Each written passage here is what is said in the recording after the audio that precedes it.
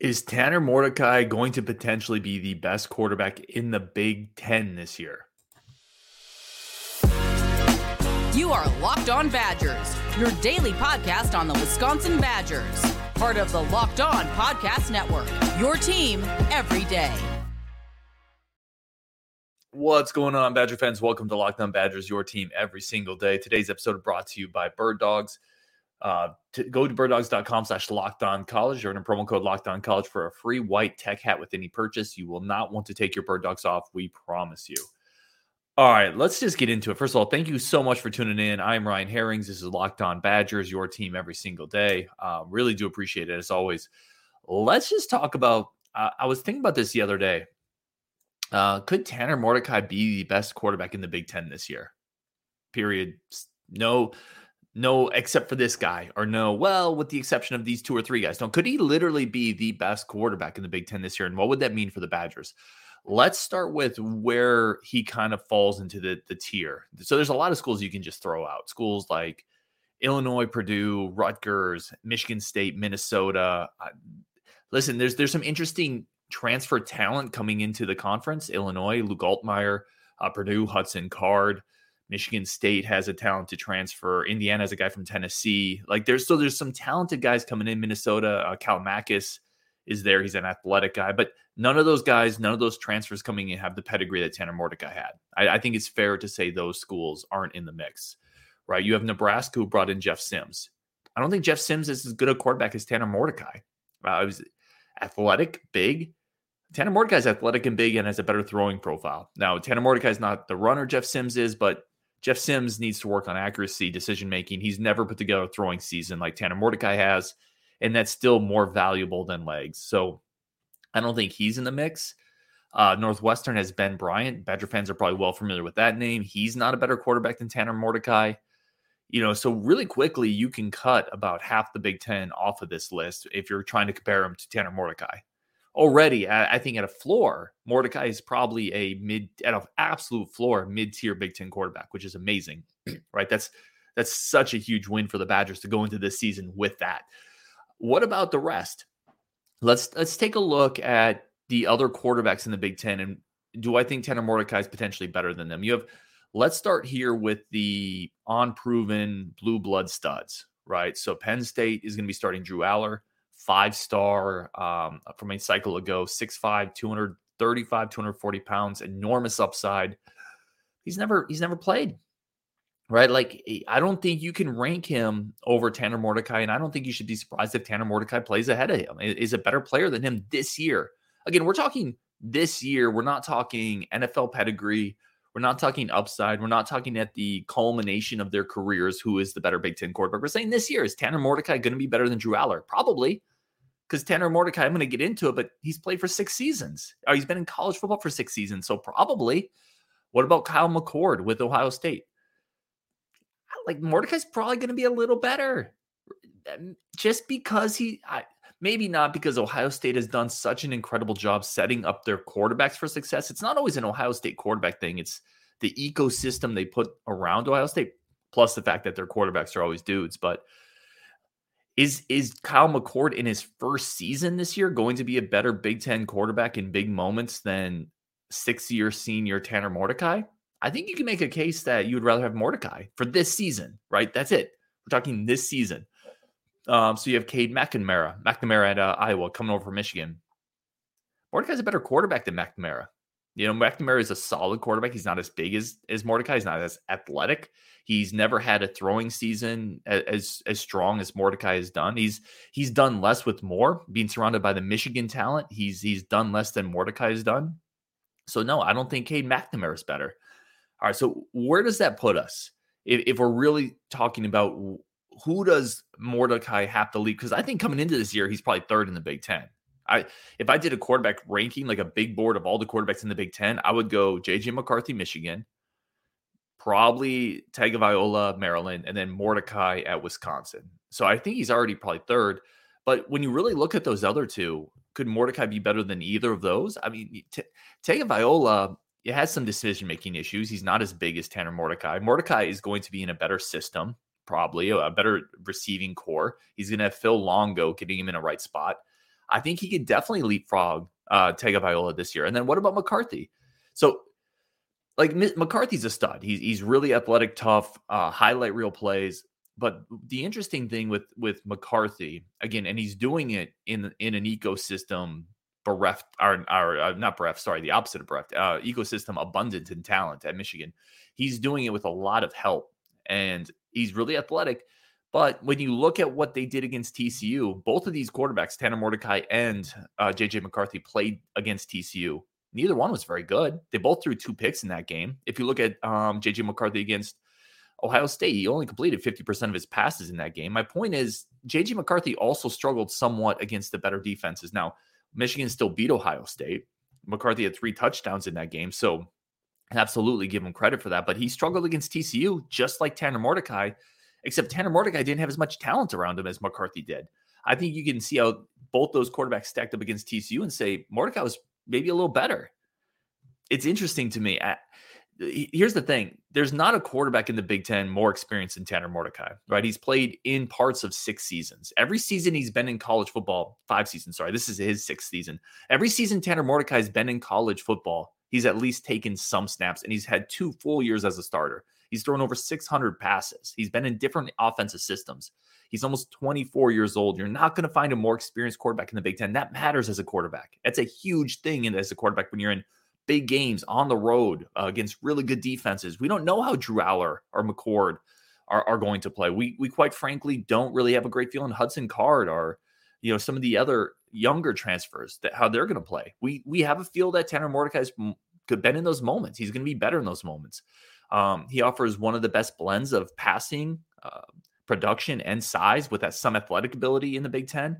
I think at the end of the year, you could very easily be talking about Mordecai as the best quarterback in the Big Ten. And what does that mean for Wisconsin? It means you could beat Ohio State, right? It means in the perfect world, if Tanner Mordecai is even being talked about as the best quarterback in the Big Ten, if you have the best quarterback in the Big Ten and you're hosting Ohio State, they're coming to Madtown, you can beat them, right? That's what that means. I'm excited about it. I think it's possible. Now, I would say probably McCarthy is better at the end of the year. Tagovailoa certainly could be as well. And listen, it's possible. It is absolutely possible McCord or Aller come and just set the world on fire. First-year starters as incredibly talented players, but I don't think you can count on that. We've seen, you don't have to look any further than Graham Mertz to see a highly touted quarterback come in and not be able to put it together. Or some quarterbacks, it takes them a year or two to put it together. So I'm thinking it could happen. Let me know in the comments if you think Mordecai could be the best quarterback in the Big Ten this year, but I think it's definitely possible. All right, coming up next, we're going to talk about the transfer portal players Wisconsin brought in this offseason and how incredible the hit rate on those guys already seems to be. We're going to talk about that next on Locked On Badgers, but first, a quick break for our friends of the show over at FanDuel. FanDuel is America's #1 sports book, and it's the place we go to do all of our betting. Football season is about to kick off. FanDuel's giving you a chance to win all season long because right now when you bet on a Super Bowl winner, you get bonus bets every time they win in the regular season. Just pick any team to win the Super Bowl, and you'll get bonus bets for every victory. And that's bonus bets you can use on spreads, parlays, props, over-unders, and more. One of the ones I've talked about when you talk about that or more, Badgers undefeated season plus 1,900. Listen, they just got to get through. There's not a lot of scary games on the schedule. And plus 1,900, the odds reflect how difficult and probably impossible that feat is.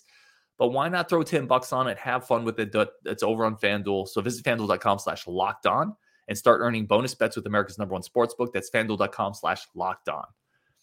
Do want to take a quick second and say thank you to everybody who's tuning in. Really do appreciate it. Let's talk.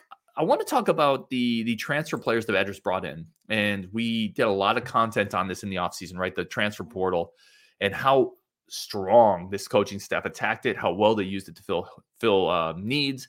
And now we're getting through fall camp, right? And it looks like the early impressions on this are better than advertised. And we were pretty high on it when they came in. We just talked about Tanner Mordecai in line to be one of the best quarterbacks in the Big Ten this year. That's a home run addition. Let's talk about the receivers, Pauling and Bryson Green. Bryson Green's camp reports read like, they read like he's a Superman, right? Like he's going to be so good this year. That was a big hit. Will Pauling's going to be in line to start at the slot spot. So you got two impact additions right there from the portal. Reports, Evan Flood reported that Joe Huber on Twitter looks really good. He's a guy who's in line to potentially start at guard, and if not, be the most versatile depth piece on the line potentially. That looks like a hit. Renfro just got back from injury. He's potentially going to be the starting center. That looks like a hit. Darian Varner, Petroyski, both into two deep. Jason Maitre in line to start at the slot safety position or slot corner position. So, wow. Like, what an influx of talent. You're talking about 6, 7, 8 guys that they brought in as transfers who are in line to be either starters or firmly inside that 2 deep this year. That's a huge bulk of playing time that is getting eaten up by transfer additions. What does that mean? First of all, that's how you should use the transfer portal, right? You should not be bringing in transfer guys for the most part with the intention of having them come in, sit on the bench, and not play. You're bringing in transfers to fill holes, right? To plug leaks in the ship's hull to keep it from sinking. And they did that. They absolutely did that. It is a very good reflection of the type of talent that they're able to identify and lure to Wisconsin, to sell to Wisconsin. So that's another thing to be excited about. And the other part I would talk about here is it does speak a little bit to, I think, where this program was potentially headed. If I'm not saying it was bottoming out, I'm absolutely not saying that, but this program wasn't headed in the right direction, right? When you're able to go into the offseason and bring in 6, 7, 8 guys who in the transfer portal, who in one offseason can come in and firmly establish themselves in the 2 deep, that kind of tells you something, right? It tells you, yes, there is talent, returning talent on this team that are obviously going to play huge roles, but there are a lot of needs on this team that when Luke Fickell took over, they had to address. Depth on the offensive line, center, receiver, defensive back, safety, defensive line, pass rush, right? Quarterback, obviously. So there were a lot of spots they had to address. And for the most part, it looks like they've nailed it. Going forward, I wouldn't expect this level of transfer impact. I think they're going to focus on high school recruiting classes. They've talked about that. But it is interesting to track this first group of transfers.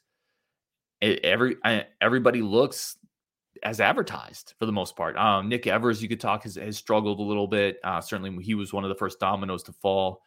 And, he struggled to get kind of even any traction in the quarterback race, but it's still so young for him. CJ Williams is another guy, right, that looks like he's going to be in line in the 2 deep. At least he's going to get reps this year. So it is a very strong transfer class for Wisconsin, and it looks as advertised.